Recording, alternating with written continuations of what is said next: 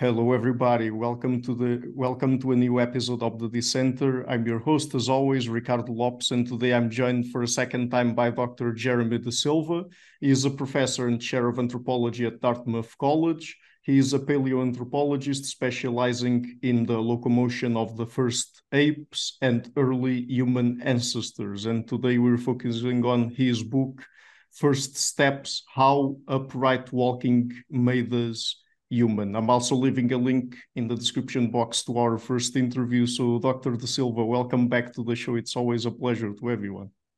Thank you so much, Ricardo. It's great to be talking with you again.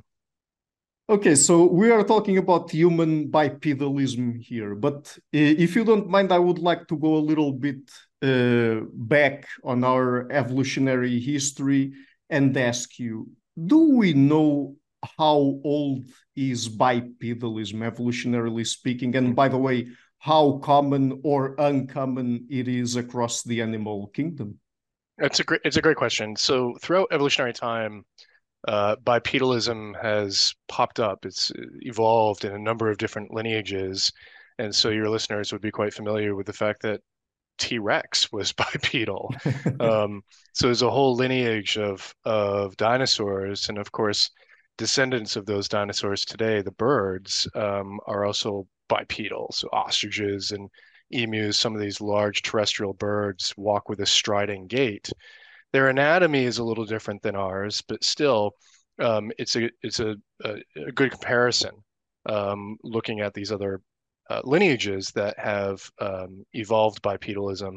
There's some species of lizard that have evolved bipedalism that went extinct. There were even lineages of crocodile that would occasionally rear up on two legs and move that way. Now that was a failed experiment. Crocodiles and alligators today are quadrupeds, and in fact, we sort of see that through evolutionary time that bipedalism evolves and then often doesn't last and renders, maybe that's not the cause, but eventually that lineage goes extinct. So bipedalism is actually very rare.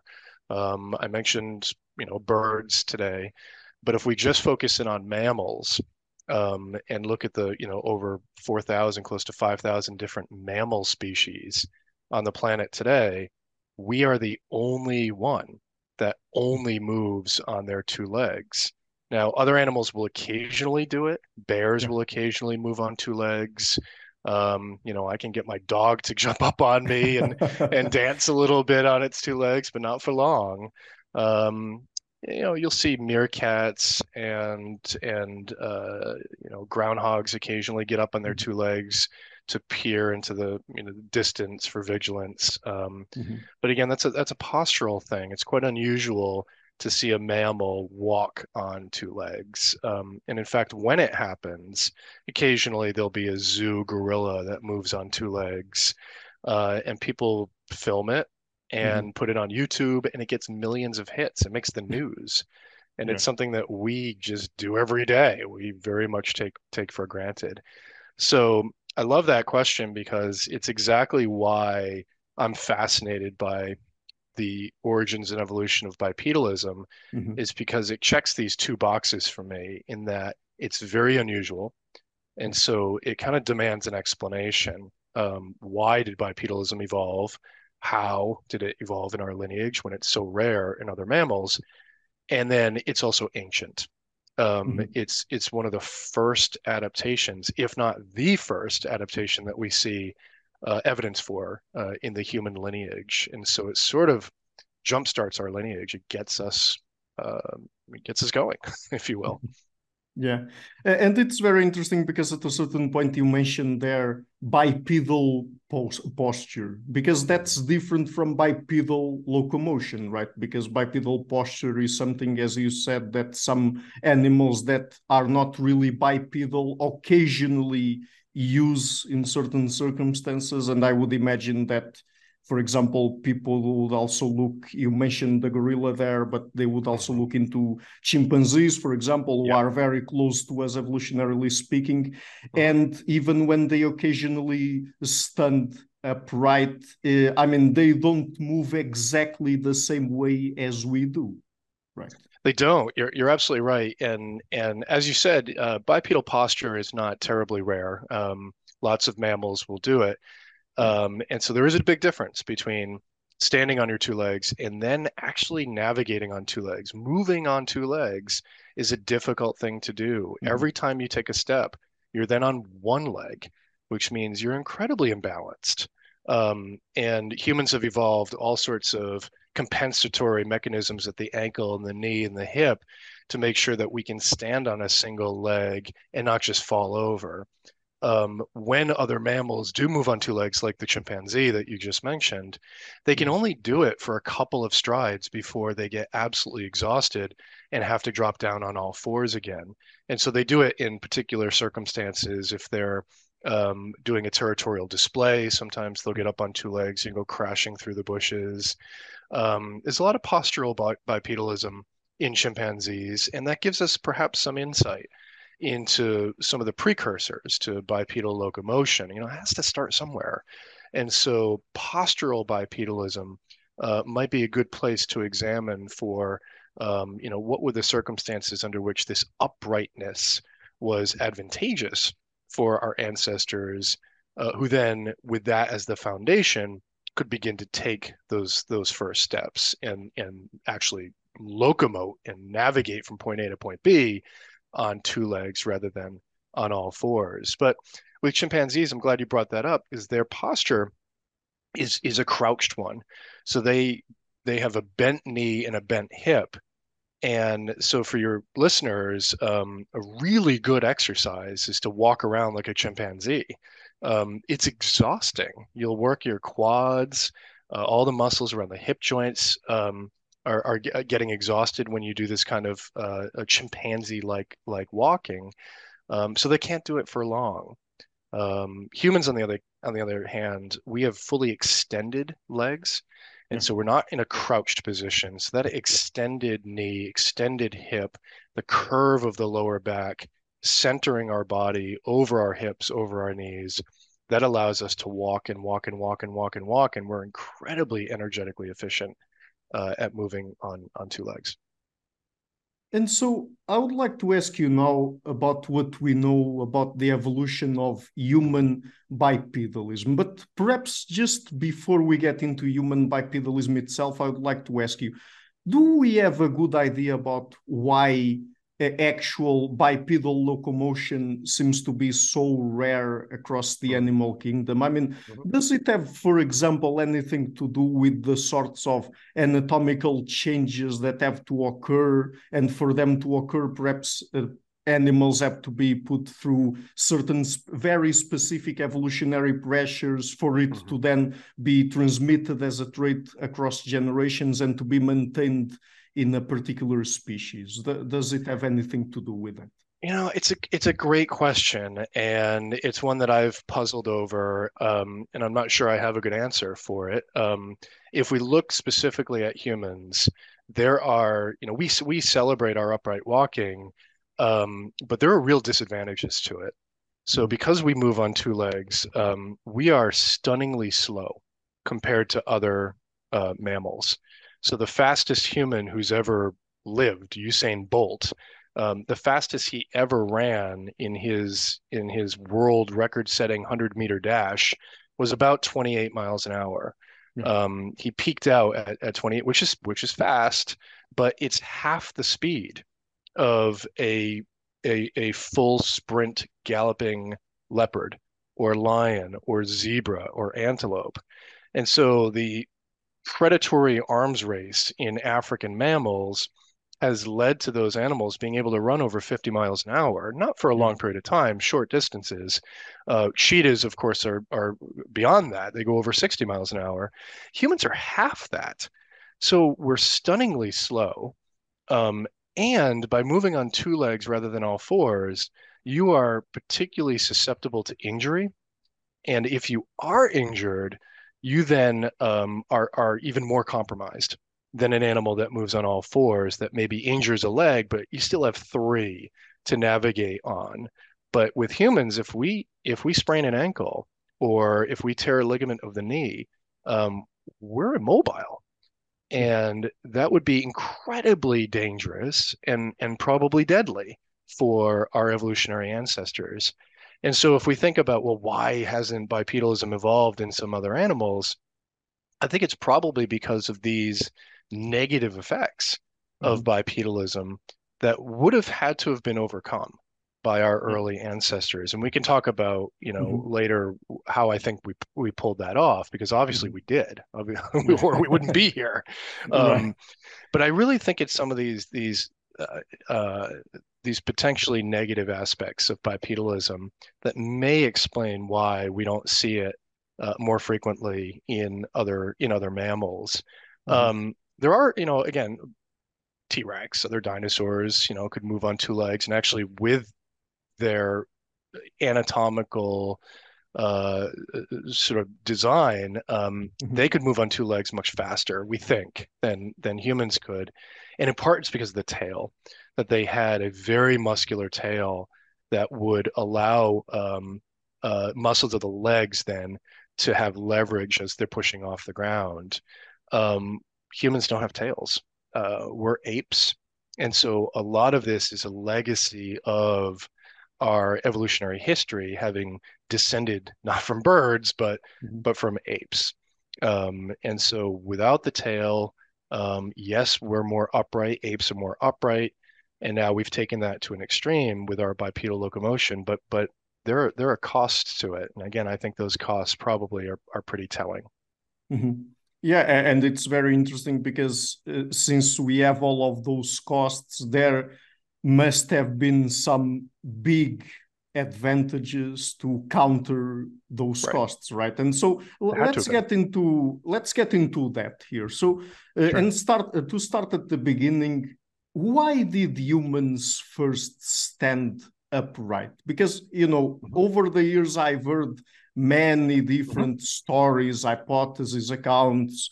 I've heard people saying that ancient hominins at a certain point in Africa moved from the rainforest to the savanna, and so standing upright, they would be able to better find, for example, predators at a distance, to locate them at a distance. Hmm. They would free their hands and be able to carry things, to use their hands to create tools, and so on and so forth. And then there are other just so stories that I will Yes. get into in a Sure. bit. But do we know exactly how things went back then? No, we sure don't.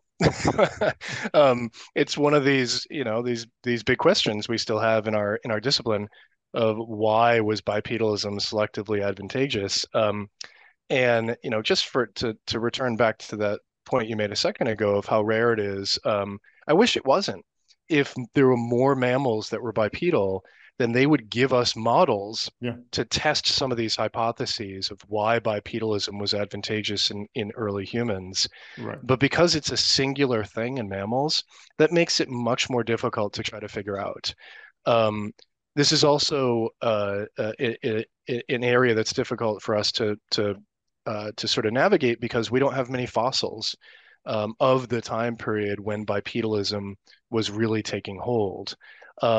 And so it's been sort of one of these open questions for a long time. I mean, Lamarck wrote about why we walked on two legs, and he thought it was to see over tall grass. Darwin, as you mentioned, wrote about freeing the hands to make and use tools. Yeah. And these are testable propositions, the tools at least. And we know that bipedalism precedes stone tool construction by at least 3 million years, maybe 4 million, maybe more. And so the timing of that doesn't seem quite right. And so for as many researchers as there are in our discipline, there are as many hypotheses for why bipedalism evolved. So the simple answer is we don't know. Um, uh, I think it's a mistake to think about one reason. I think as we dive into the evolutionary history of humans, we always find that things are more complicated than we first thought. I suspect there are probably multiple reasons why this was advantageous. I also think that the fossil evidence that we see early in our lineage um, is one of variation and different kinds of bipedalism emerging and evolving in different habitats. And Yeah. so I'm of the thought right now, given the fossils we have, and again, there aren't many, but given what we do have, I'm of the thought that bipedalism may be evolved multiple times in different habitats, perhaps even for different reasons. And some of those reasons might include energetics. Moving on two legs with an extended leg is a very energetically efficient way to move. And so if there are limited resources and getting from point A to point B, some individuals can move on their two legs on an extended knee, at least, an extended hip. They won't use as much energy, and they may be able to survive periods of low food availability. Um, I also think that because it compromises us in terms of locomotion, it makes us slow, it makes us susceptible to injury. I like hypotheses that sort of take you away from locomotion and say, well, what else could it be good for? And the freeing of the hands is such an obvious thing that bipedalism allows us to do.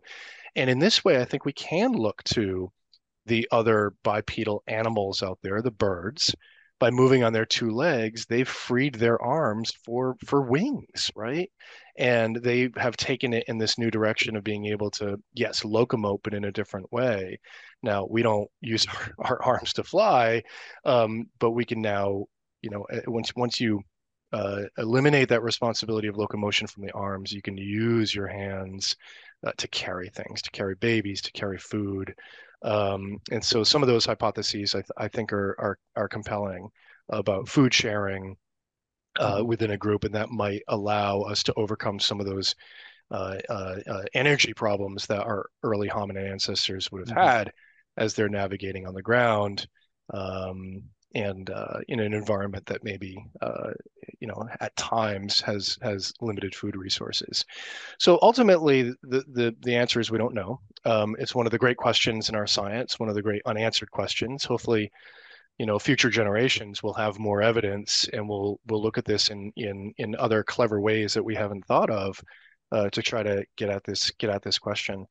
But the last thing that I'll mention on this, and maybe this will lead us into the next sort of question, next discussion, Yeah. is that a lot of our work in this arena of thinking about the origins of bipedalism, we always think of us evolving from a knuckle walker, from something like a chimpanzee. And there are many studies that have looked at, well, what are the circumstances under which chimpanzees move on two legs, and then use that to interrogate some of these ideas about why early humans moved on two legs, and I think that's worthwhile. I definitely think that those are worthy questions to be asked. Um, but there is the possibility, and I think the fossils right now are bearing this out, that we never did go through a knuckle walking phase. That the last common ancestor of humans and chimpanzees and gorillas may have been something that was already more upright in the trees, not upright on the ground. And that would mean that knuckle walking would have independently evolved in gorillas and in chimpanzees as they evolved their long arms and their long fingers for climbing. And then as they moved on all fours, they would need to tuck those fingers underneath their wrists for stability during walking. But if that's the case, then upright walking itself wouldn't be as new as we think it is. That would be sort of a co-opted locomotion from an ancient ape that was already posturally back to posture, that was already posturally more upright in the trees. So it wouldn't necessarily be a new locomotion. It would just be a new way of moving in a new setting. Instead of in the trees, it would be down on the ground. So there are these fascinating fossils that are emerging from sites in Southern Europe. The most recent discovery that spoke to this was from a site in Germany of a roughly 11 million year old ape called Danuvius. And Danuvius, at least from the knee and the ankle, looks like it could occasionally at least stand up on two legs in the trees and maybe even navigate through the trees with hand-assisted bipedalism. And the last point I'll make with this is that in some ways that mirrors what we see in the Asian apes. So orangutans and gibbons are upright a lot, um, and will navigate in the trees in a very upright kind of way. And so they may be better models for thinking about early hominin locomotion than the African apes are, even though the African apes are our closest living relatives, because they've evolved too. And thinking of them as time machines and what our ancestors may have looked like might be a mistake. Mhm. But I mean, I'm going to ask you in a second about some of the main anatomical changes that had to occur for us to be Mm. able to have an actual bipedal locomotion, at least as we have it now. But I mean, please correct me if I'm wrong, but even if we didn't go through a knuckle walking phase, this should have been a progressive thing, right? I mean, it's not Mhm. that suddenly we were all moving on all fours and someone was born with That's all the right. anatomical changes in the spine, in the pelvis, in the That's right. knees, the legs, the feet, and all of that. And then it was so good that suddenly it spread across the populations and all of that. It was progressive, right? That's exactly right. And evolution works by frequency changes. And so you could have a population, and we do have populations of apes today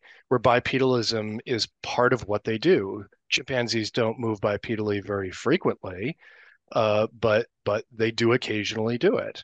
And when they do it, they move and take, 8, 9, 10 steps. And you can imagine a scenario where, a population of chimpanzees has some anatomical tweak to it that allows it to energetically move on two legs instead of 10 steps, 12, 14, 16. Mm-hmm. And they do it maybe, you know, 20% of their day rather than 5% of their day.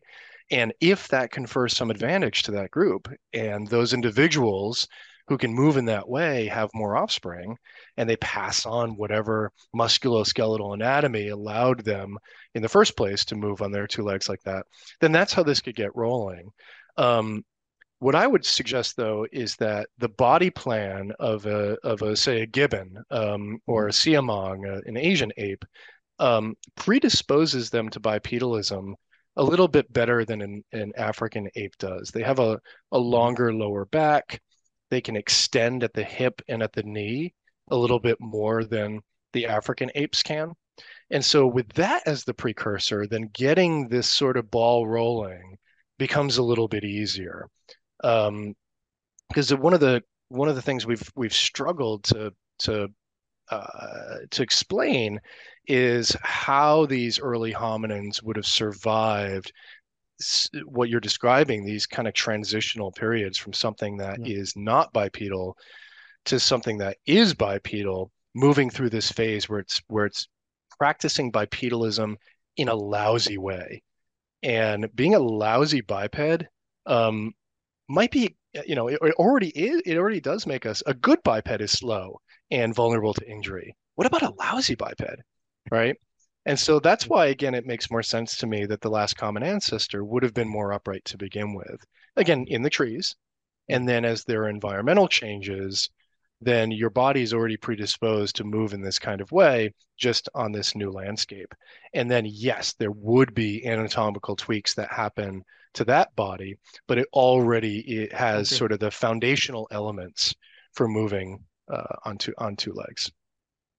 Okay, so before we talk about the main anatomical changes that had to occur, let me just ask you this. And I mean, the reason I'm asking you this is because every single time I do an interview with an anthropologist on human bipedalism, without fail, someone comes in on the comment section and says, "Oh, what about the aquatic ape Sure. Yeah, hypothesis?"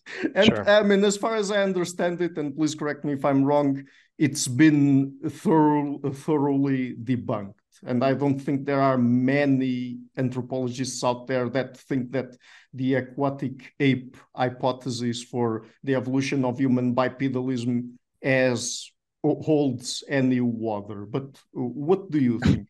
No pun intended, right? Um, so well, like I said, we still don't know why bipedalism evolved, and all ideas remain on the table. Um, what I'm skeptical of are folks that are thoroughly convinced 100% that they have the answer.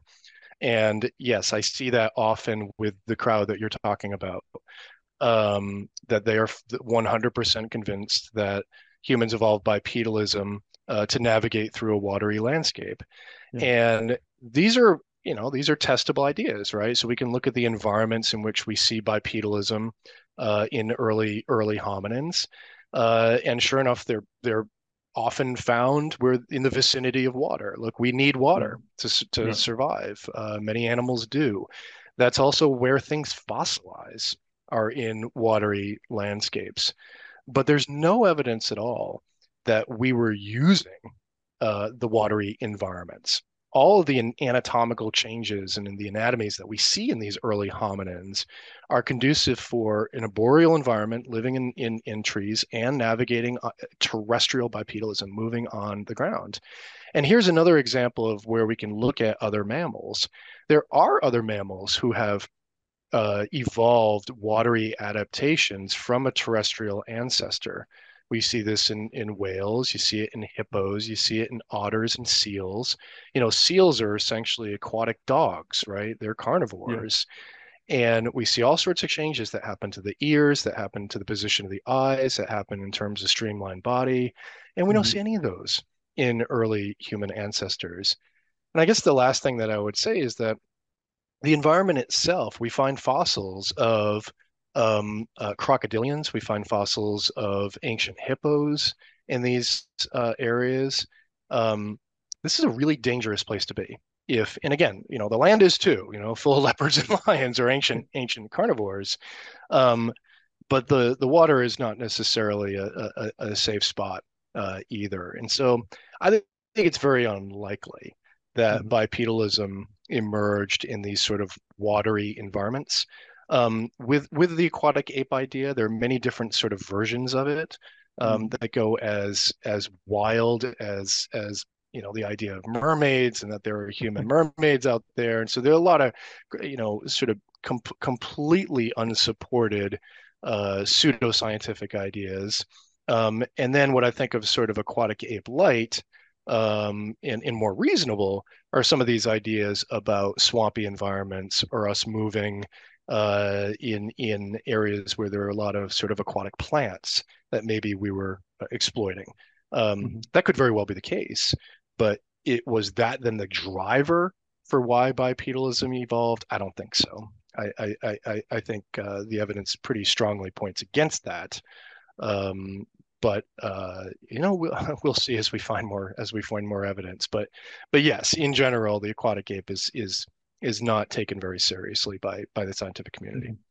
Yes, and I mean, just to be clear, I was making a bit of fun of this idea, this hypothesis, Yeah. but perhaps what I was making more fun of was the attitude of people that sort of thinking in absolute terms of, oh, this is 100% correct, all the other hypotheses are 100% incorrect, and that's the truth about it, and that's it, basically. Yeah, it's funny. There are dozens and dozens of hypotheses for why bipedalism evolved. This is the only one that seems to have a fan club, which is just bizarre to me. I don't quite understand it. And I mean, okay, another testable. So Herman Poncer, who's at Duke University, recently published a paper that looked at human use of water, and how based on the physiology of how we use water, humans evolved in areas where there was not much water, and that we evolved the ability to retain water for our survival. Well, if we were evolving in an aquatic area, the results would have been opposite. So again, these are testable ideas. And that doesn't mean that we didn't use watery landscapes. I mean, there's really good Yeah. evidence of us acquiring, fish and mussels and aquatic animals, at a site that's 2 million years old. Um, but as we go back in time and look at, early hominins, where were they living 6 million years ago? They're living at forest edges. It's usually a mosaic environment where there are grassland environments, there are forest patches, they're eating ripe fruit. navigating the forest landscape, but then moving from food patch to food patch through, we think, grassy environments. Was there water nearby? Of course there was. We're talking about mosaic environments, but were they spending all their time there? There's no evidence for that. Mhm. So about the anatomical changes, of course, we don't have time here to go through all the Yeah. tiny details, but what would you say are some of the main changes in terms of, for example, our spine, our hips, Sure. our legs, our feet that had to occur for us to be able to walk as we do now? Yeah. Yeah. So one of the wonderful things about bipedalism and what it kind of does to our body is that you see little hints and little clues of bipedalism in just about every single bone in our body. It's really difficult to not be able to pick up these subtle little differences between us and, say, an African ape. And it goes right from our heads all the way down to the tips of our toes. So even the position of the hole at the bottom of our skull, it comes out the back of a skull in an animal moving on all fours, and it comes out the bottom of the skull in us. That's where our neck is, the bottom of our skull. So you wouldn't think that from a skull you'd be able to tell if something moved on two legs, but you can from the position of that hole. Um, but you want more evidence, right? And really, you want evidence from the working parts of the body that are involved during bipedalism. So feet and knees and hips and backs. Those are really the hot spots for understanding the anatomies associated with bipedalism. So in the foot, which is my area of expertise, the ankle becomes more square shaped so that we can move in a single plane. The heel enlarges for heel strike bipedalism. Eventually, an arch of the foot develops, but before that, the foot stiffens. Apes walk on feet that are very flexible, very moldable, that allow them to grab onto tree branches. But that's not a good foot for pushing off the ground. It's like walking in big slippers. Um, Instead, what we see in early hominins, very early, is that ligaments help anchor together, especially the outside of the foot. And that seems to be the region that evolves first for propulsion, for pushing off the ground. The knee is a great place to find evidence for bipedalism. Humans are a knock-kneed species. Our knees grow together. We're not born this way. Our knees are quite distant from each other, like an ape's would be when we're first born. But the act of walking changes the forces on the growth plate of the knee, and it causes the knee to angle inwards. And this is called a bicondylar angle. And because it happens developmentally, it means if you find a fossil and it has that angulated knee, then that individual had to have walked on two legs because that's the only way you get that kind of anatomy. So it's not something you're born with. It tells you about the life of that individual. And we have knees that go back close to 4 million years that show this kind of anatomy. The hip joint, another great place to find evidence for bipedalism. What's happened with our pelvis is that it's shortened and it's curved so that the muscles that in apes cause them to extend their legs, which is very helpful during climbing.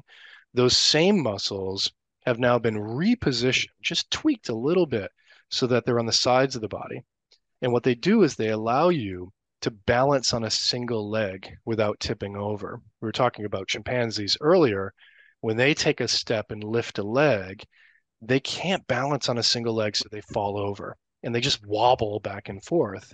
But because of the repositioning of those muscles around the hip, humans today, and we can tell from fossils, this is another one of these ancient anatomical changes that allow us to balance on a single leg when we're moving on two legs.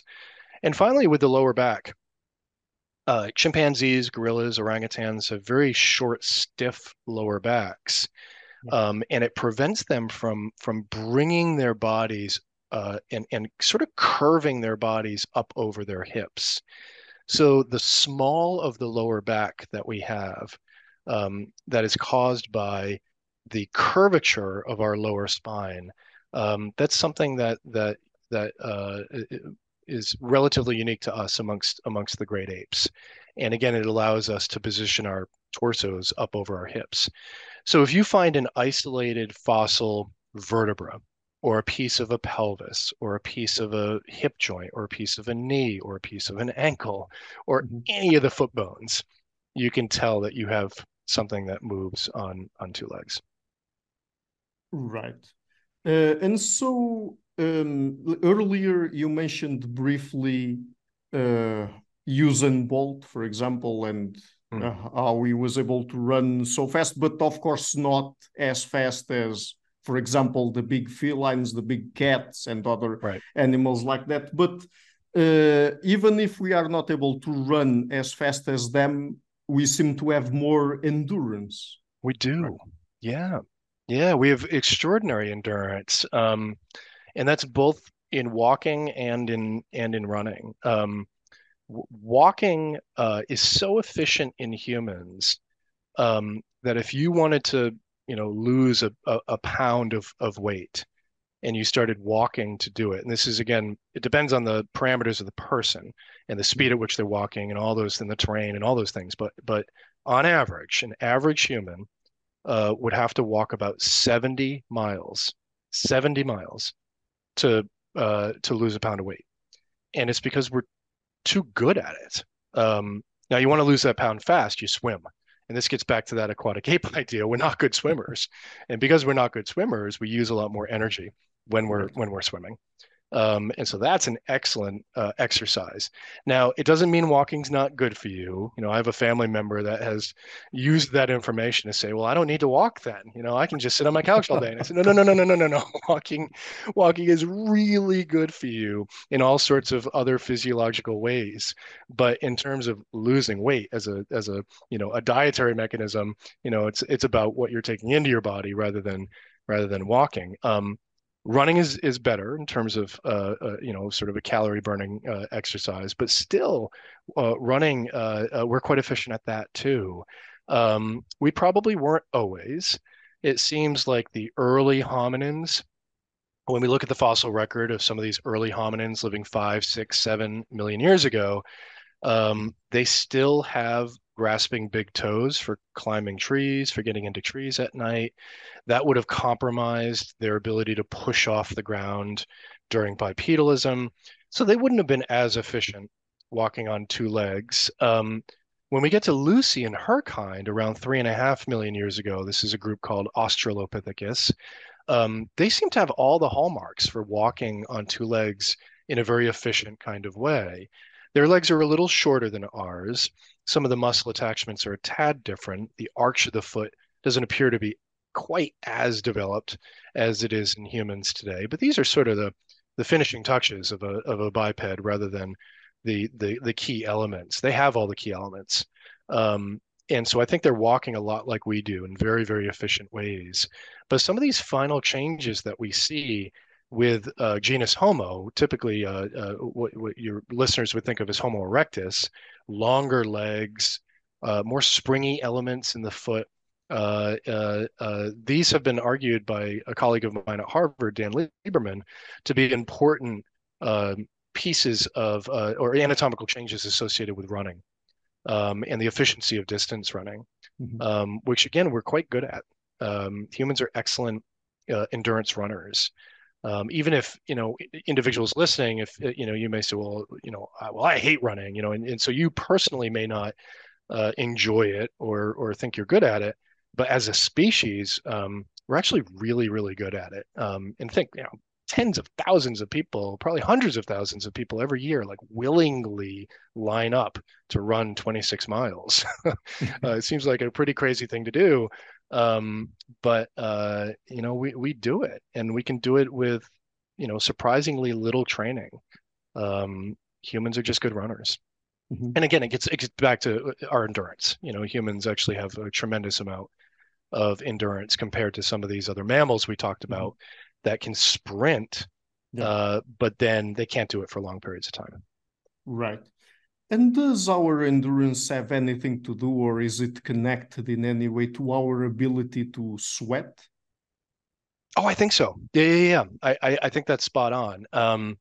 And there's this wonderful sort of uh, uh, combination of variables that's allowing our ancestors to survive and thrive in a hot equatorial African environment, 3.5, 2.5 million years ago with Australopithecus to genus Homo. Exactly when that transition happened is unclear. Some of the anatomies I'll talk about next, when they changed, is unclear, but I think they're all interrelated. Um, that Australopithecus began to spend more and more and more of its time of its day on the ground, navigating its environment for food. We can tell from the isotopes of the teeth of Australopithecus that they start eating everything. They're not picky eaters anymore like apes are. Apes are very picky eaters. Ripe fruit, yes, they'll occasionally eat meat. They'll supplement it with leaves here and there. But humans today, as a species, we've eaten everything, right? If it has DNA in it, we've tried it. And so it's an interesting sort of question of, well, when did that happen? When did this sort of dietary breadth evolve? And it seems to take hold in Australopithecus. And I think it's because you can't afford to be a picky eater if you're living on a landscape full of predators and you're moving in a way that makes you slow and vulnerable, right? You have to you start eating everything, and I suspect that they did. But foraging for food in the early morning hours or the dusk hours, right? Dawn and dusk, and certainly not at night. Those would be extremely dangerous times to navigate your environment for food. And so when did Australopithecus go out and search for food and dig up grubs and tubers and get fruit and scavenge carcasses? I think it happened during the day, which is kind of when we're active, right? During the daytime. If you go on safari in Africa today and you go at noontime, you don't see much. Mhm. All the animals are asleep. They're under trees, they're resting, they're trying to get away from the heat. Whereas humans are very active during the day. I mean, you were just talking earlier before we came on about the heat in Southern Europe. We're in Vermont right now. We're having a heat wave as well. And yeah, it's difficult, but humans can still be quite active even in those warm temperatures. Of course, if it gets too warm, then it's problematic. But even temperatures in the 80s and 90s, we can be quite active. Um, you're not going to be active if you're wearing a fur coat. And so early hominins at this time, Australopithecus, it's been hypothesized that they began to lose some of their body hair, that the furriness of an ape is beginning to go away at that time. And that helps cool them down. But another means by which they could cool down, as you mentioned earlier, would be sweat glands. And so having sweat glands, and primates have sweat glands, they just don't have the same frequency, the concentration that we do. And so again, the starting point is there, and you just increase the frequency, and those individuals can dissipate body heat more effectively. Moving bipedally with sweat glands in this kind of environment allows you to cool off faster. Less of your body is exposed to the sun. This is a what's called the thermoregulation hypothesis developed by Peter Wheeler and Leslie Aiello. So they tied this into this again form of locomotion of bipedalism. So I think diet and body hair and sweat glands and energetic bipedal locomotion in this kind of environment, it's all tied together. And I think these things are co-evolving in Australopithecus as we start to get the transition into Homo. Mhm.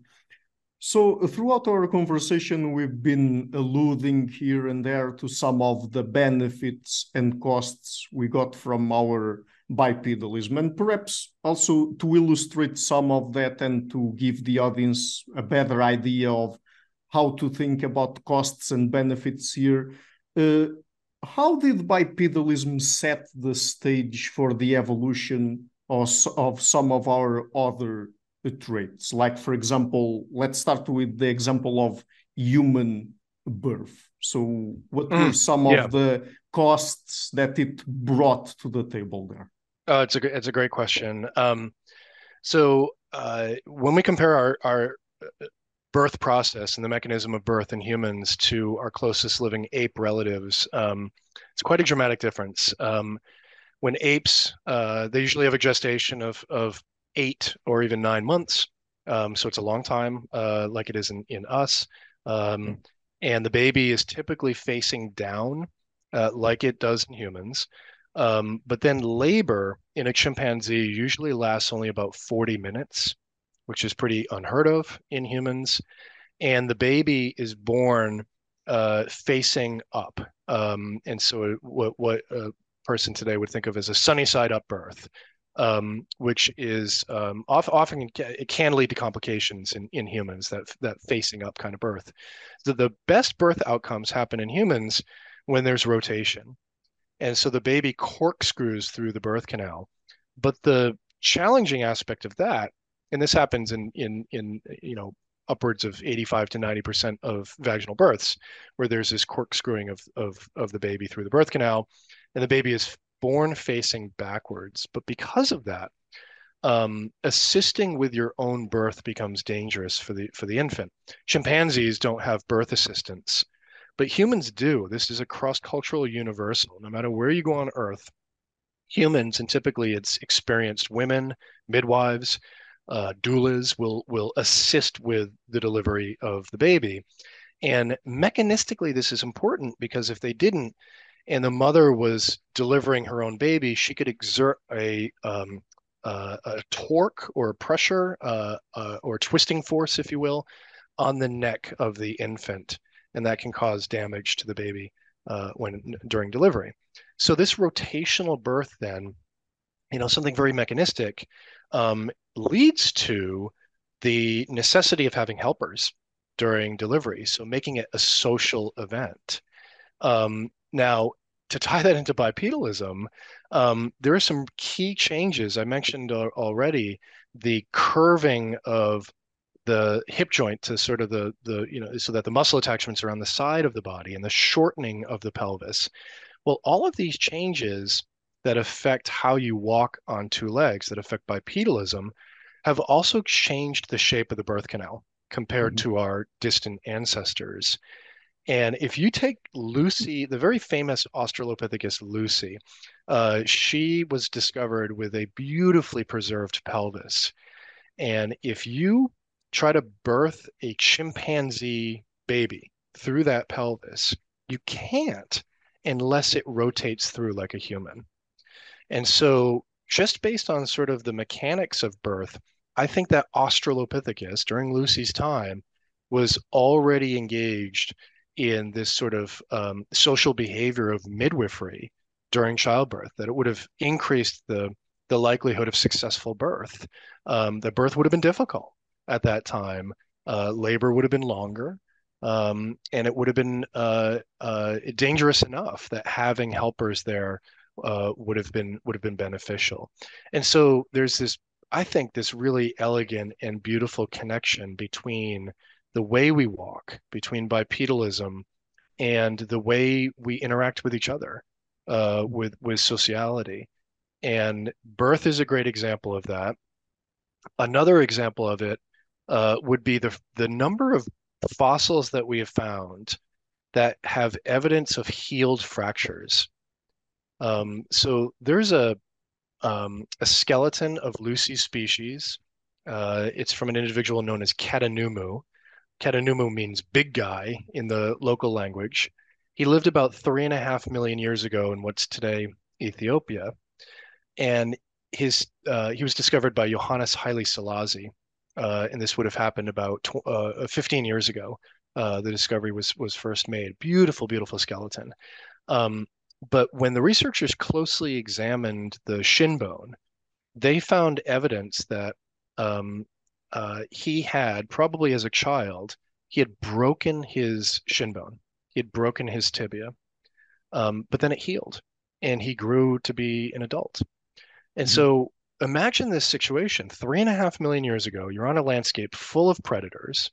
There are no doctors, there are no hospitals, and this poor individual maybe was running or stepped in a hole or fell out of a tree. We don't know what happened. Something happened that led to a broken shin bone. Yeah. This would, for a person today, you'd have to get a cast. You'd be on crutches. You'd probably be in a wheelchair for some time. Navigating the world would be very difficult. Right. Um, Now imagine that person, on a savanna environment 3.5 million years ago. Um, this individual shouldn't have survived, Mhm. but they did. They healed. They survived long enough to grow and to be an adult. And to me, that is clear-cut evidence that other members of the group were helping. That that uh, empathy and compassion and care for others is deeply rooted in who we are. And I see it as intimately connected with this vulnerable form of locomotion that I don't think could have evolved unless we were taking care of each other. I think those two Mhm. things have to be connected. Otherwise, it's a very difficult thing to explain. The fossils that we have that show evidence of these healed fractures, not fractures that cause death, healed fractures, and there are many of them. Mhm. And by the way, I mentioned human birth because actually, if I understand it correctly, the changes bipedalism brought had a major impact not only in how women gave birth to children, but also were connected to things like infant mortality, maternal mortality, and even the way we parent our kids and the sort of phases of development we go through compared to other great apes, for example, in terms of infancy, childhood, adolescence, and the periods, I mean, the number of years associated with each of those phases. So, Sure, yeah. It's what we can tell from the few fossils that we have of infants and children. These are very rare fossils. The bones of infants and children don't fossilize as easily as the bones of adults, because adult bones are more mineralized to begin with, and denser, just denser. Um, but there are some extraordinary skeletons that we have. Um, Including one again from Lucy's species. It's known as the Dakika child. And the Dakika child was about 2.5 years old when she died, yeah. and that species didn't have very large brains at all. Their brains were only slightly larger than a chimpanzee's. Brains were about the size of gorilla brains, but in bodies that were more chimpanzee sized, so slightly encephalized. But what was really fascinating about the Dakika child, when it was closely studied by a team of scholars led by Zariah Lemziged, who's a researcher at the University of Chicago, is that based on the teeth, this species was growing up fast, and so they didn't have necessarily this elongated childhood like you see in humans today. That seems Mhm. to have happened later in our evolutionary journey. So even though they were bipedal, they still were growing up fast, which I would suspect is tied to heavy predation. That Mhm. again, they're vulnerable on that Yeah. landscape, and enough of them are getting picked off that they got to grow up fast. Otherwise, that's a recipe for extinction. But the part of them that was not growing up fast was their brain.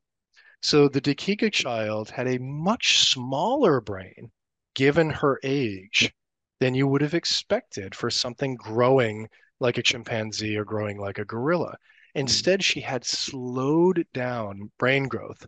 So it would have taken her longer to grow an adult sized brain. And that to me and the researchers who published this paper made what I thought was a really compelling argument, that this is evidence for learning, that this is evidence that individuals are growing up in a group and they're learning how to be in Australopithecus. Um, and that's going to require, a group and lots of social behavior, social interactions with lots of group members. And that's where I think, again, tied to bipedalism, this connection between moving on two legs, having lots of individuals in a group who have, their eyes on the horizon looking for the predators, and then taking good care of these little kiddos as they're growing up and teaching them how to be an Australopithecus. Um, so again, all these sort of behavioral elements, which it's one of the things I love about what we do, um, because what we pull out of the ground are just old bones. But these old bones tell these beautiful stories about these individuals and the lives they had. And then we can sort of take a step back and see with a wider lens how they sort of inform these major developmental changes that happened over the course of our evolutionary journey. Yeah, and it is really fascinating because I would imagine that someone who didn't have any idea of the things we're talking about here would never have probably linked bipedalism to something like our life history or so, or the Right. way we parent, right? Exactly. Exactly. Yeah. And, with the way we parent, uh, again, as a scientist, I'm supposed to remain fully, objective about Mhm. my subjects. Um, but the reality is science is done by humans, and humans have lives and life experiences that Yeah. then very strongly influence how they think about their, the thing they study. And so my kids now are 13 years old. They just became teenagers.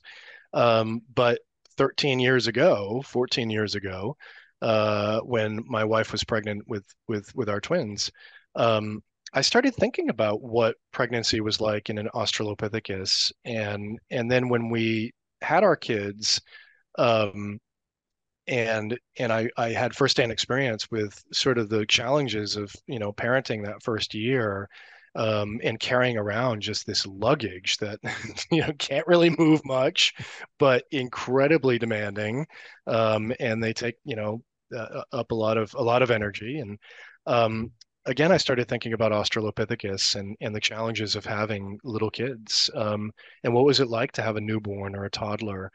Um, and the thinking was sort of like this, that if you're an Australopithecus and you're bipedal, then you've lost a lot of the grasping abilities with your feet. Your feet are now much better at propulsion than they are at grabbing, Yeah. and the fossils bear this out. Um, if they're living on a landscape that is, as I was mentioning earlier, is quite warm, if they're active during the day, then they probably have reduced body hair. Yeah. And so the infants don't have much to grab onto. And you're bipedal, so you can't just throw a kid on your back like a chimpanzee does, otherwise it would slide right off. So you have to actively carry your kid, right? And this leads to me, could lead to one of two or maybe both solutions. One is that organic technology actually goes much farther back than we think in terms of making slings to Mhm. carry infants. Um, we have stone tools from around 3.3 million years. So hominids are beginning to manipulate tools in their environment to make an object that they can use to acquire resources. Something like a sling made of leaves and fibers from plants or even animal tissue that wouldn't preserve. But I want to leave it open as a possibility, and hopefully some clever students someday will figure out how do we test that hypothesis that they were making slings. Um, but an equally likely scenario, or maybe a scenario happening in parallel, is that when an Australopithecus mom, say, needs to get up into a tree to get some fruit, or wants to go build a night nest to go to sleep because the sun is setting and the predators are coming out, she's supposed to climb that tree with a newborn with one arm? I don't see it. And so instead, it seems quite obvious to me that she would have handed that baby off to others. Now, in human society, that's very obvious that you would have helpers, that you would have, a neighbor or an auntie or a cousin or somebody, another sibling, or one of the other parents that you would hand the kid off to. Yeah. But this is unheard of in chimpanzee world. And so apes don't what we call alloparent. There aren't other individuals in the group Mhm. that help with the infants the Right. way you see in humans. And so, once again, I think bipedalism creates this scenario Mhm. by which this behavior that we all take for granted of us sort of ogling babies and helping out, is something that co-evolves Mhm. with this unusual form of locomotion. Um, So it's connect, yeah, it's connected to all these things we sort of celebrate as human attributes.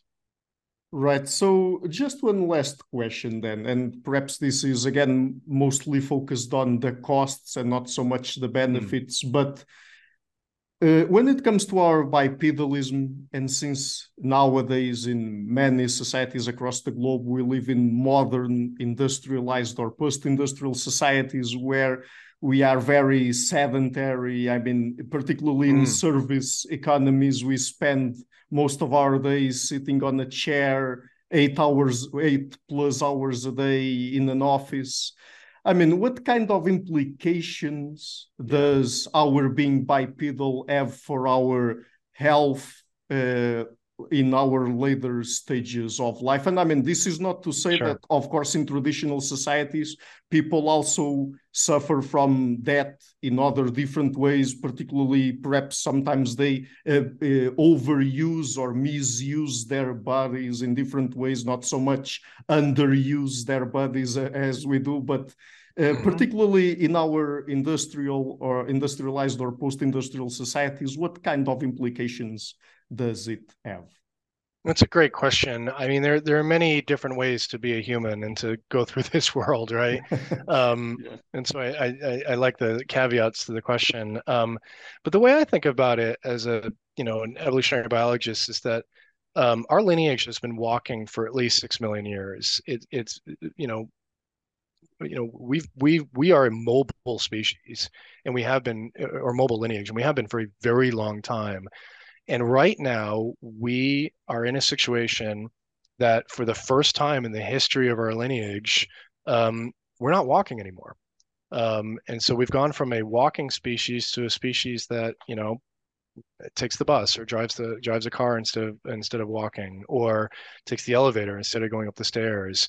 And yes, there are absolutely quantifiable impacts on our physiology. So when I was an undergrad in college, I studied physiology, and what I did not learn about, because it was discovered more recently, were things called myokines. Myokines are proteins that are released by your muscles when they contract, when they're active. And so your muscles are an endocrine organ, which is such a cool thing to think about. We have all these endocrine organs in our bodies that secrete molecules that serve as, almost communication devices of what's going on in your body. Your muscles do too. And so when you're active, when you're moving your body, when you're walking, it happens when you're walking, myokines are released into your body. And there have been over 100 different kinds of myokines that have been identified. There are probably many, many, many more yet to be identified. And these target tissues all over your body. They go to your brain, and there are some that have been shown to affect memory because they will bind with cells in the hippocampus of the brain. And so the hippocampus, for instance, can actually get a little bigger in individuals that start walking more frequently. Typically, these studies are done on older individuals. There are myokines that go to, again, all different tissues of your body that can reduce inflammation response. And so a lot of the sort of, like you said, industrial and post-industrial societies that have diseases that are associated with chronic inflammation Mhm. can be reduced with just a daily walk. And so there's a meta-analysis that was done by the University of Maryland a few years back. And it showed that just a 20-minute walk a day, 20 minutes a day, can increase lifespan by about 5 years. And I mean, if that's not a magic pill, I don't know what is. People, crave a magic pill for their health, and a 20-minute walk. By Now, the way, yeah. that thing that we sometimes hear about the 10,000 or Mm, 20,000 steps, is that supported by the evidence or? no, there's nothing magic about 10,000. And different individuals are going to have sort of different amounts that they might want to aim for. I Mhm. talked to a researcher who studies this, and she's based at Harvard. And essentially, her answer to my question was, "What's what's so special about 10,000?" She said nothing. And what she recommends to people is just do a little bit more today than you did yesterday, and try to increase the amount you're taking. And so, if you're, consistently taking 5,000 steps a day, if that's being tracked on your phone or something like that, try to take 6,000, try to take 7,000. If you're consistently taking 9,000, well, yeah, aim for the 10. Um, in hunter-gatherer groups, the Hadza, if you want to aim for that, that's usually 15 to 16,000 a day, is that kind of threshold. Um, and so, yeah, again, there's no magic number, and that changes as you age, and it changes depending on how, what your health is anyway at that particular moment. But it's what I do. I try to get 10,000. And it's arbitrary. Could be 9,996, right? Suddenly you get the 10, and everything turns green, as if you've crossed some magic thresholds. But that's not the case. Yeah, maybe it would help if we had some motivation, like, for example, having to steal the meat of some lions to it. Right? Yeah, no kidding. Right. If your survival depends on it, yes, you will walk just fine. Yeah. Okay, so Dr. DeSilva, again, the book is First Steps, How Upright Walking Made Us Human. I'm leaving a link to it in the description box of this interview. And apart from the book, would you like to tell people where they can find you and your work on the internet? Sure. So you can look at my website, which I try to update regularly at Dartmouth College. I was on social media for some time, but I've dropped off social media. I found it to not be useful for me, especially since I'm now working on another book, and I need to not have those distractions. And I got to focus in on the research for the next book. So hopefully we can talk about that when it's out. Yeah, sure. Thank you so much again for taking the time to come on the show. It's always a pleasure to talk to you. Thanks, Ricardo. Yeah, it was good to see you. Thank you very much. Hi guys, thank you for watching this interview until the end. If you like what I'm doing, please do not forget to share, like, subscribe, comment, and to keep the channel sustainable, please consider supporting it on Patreon or PayPal. You can find the links in the description box of the interview. This show is brought to you by Enlights Learning and Development Done Differently. Check their website at enlights.com. I would also like to give a huge thank you to my main patrons and PayPal supporters: Perga Larson, Jerry Mueller, Hans Frederick Sunda, Bernardo Seixas, Olaf, Alex, Adam Kessel, Matthew Wintingberg, Arno Wolf, Tim Hollis, Eric Alenia, John Connors, Philip Force Connolly, Dan Demetriou, Robert Windegar, Rui Inácio, Zup, Marco Neves, Colin Holbrook, Simon Columbus, Phil Kavanagh, Michael Stormier, Samuel Andreev, Francis Ford, Tiago Nunes, Fergal Cusson, Hala Herzog, Nuno Machado, Jonathan Librant, João Linhares, Stanton T, Samuel Correia, Eric Hines, Mark Smith, João Oeira, Tom Hummel, Sardus France, David Sloan Wilson, Yacila Dez Araújo, Romain Roach, Diego Londonio Correia, Yannick Punter, Adana Rusmani, Charlotte Bliss, Nicole Barbaro, Adam Hunt, Pavel Ostaszewski, Nelek Bach, Guy Madison, Gary G. Elman, Sam Afzal, Adrian Yeager, Paulo Tolentino, João Barbosa, Julian Price, Edward Hall, Edin Bronner, Douglas Fry, Franca Bortolotti, Gabriel Pons Cortez, Ursula Litska, Scott, Zachary Fish, Tim Duffy, Sonny Smith, John Wiseman, Daniel Friedman,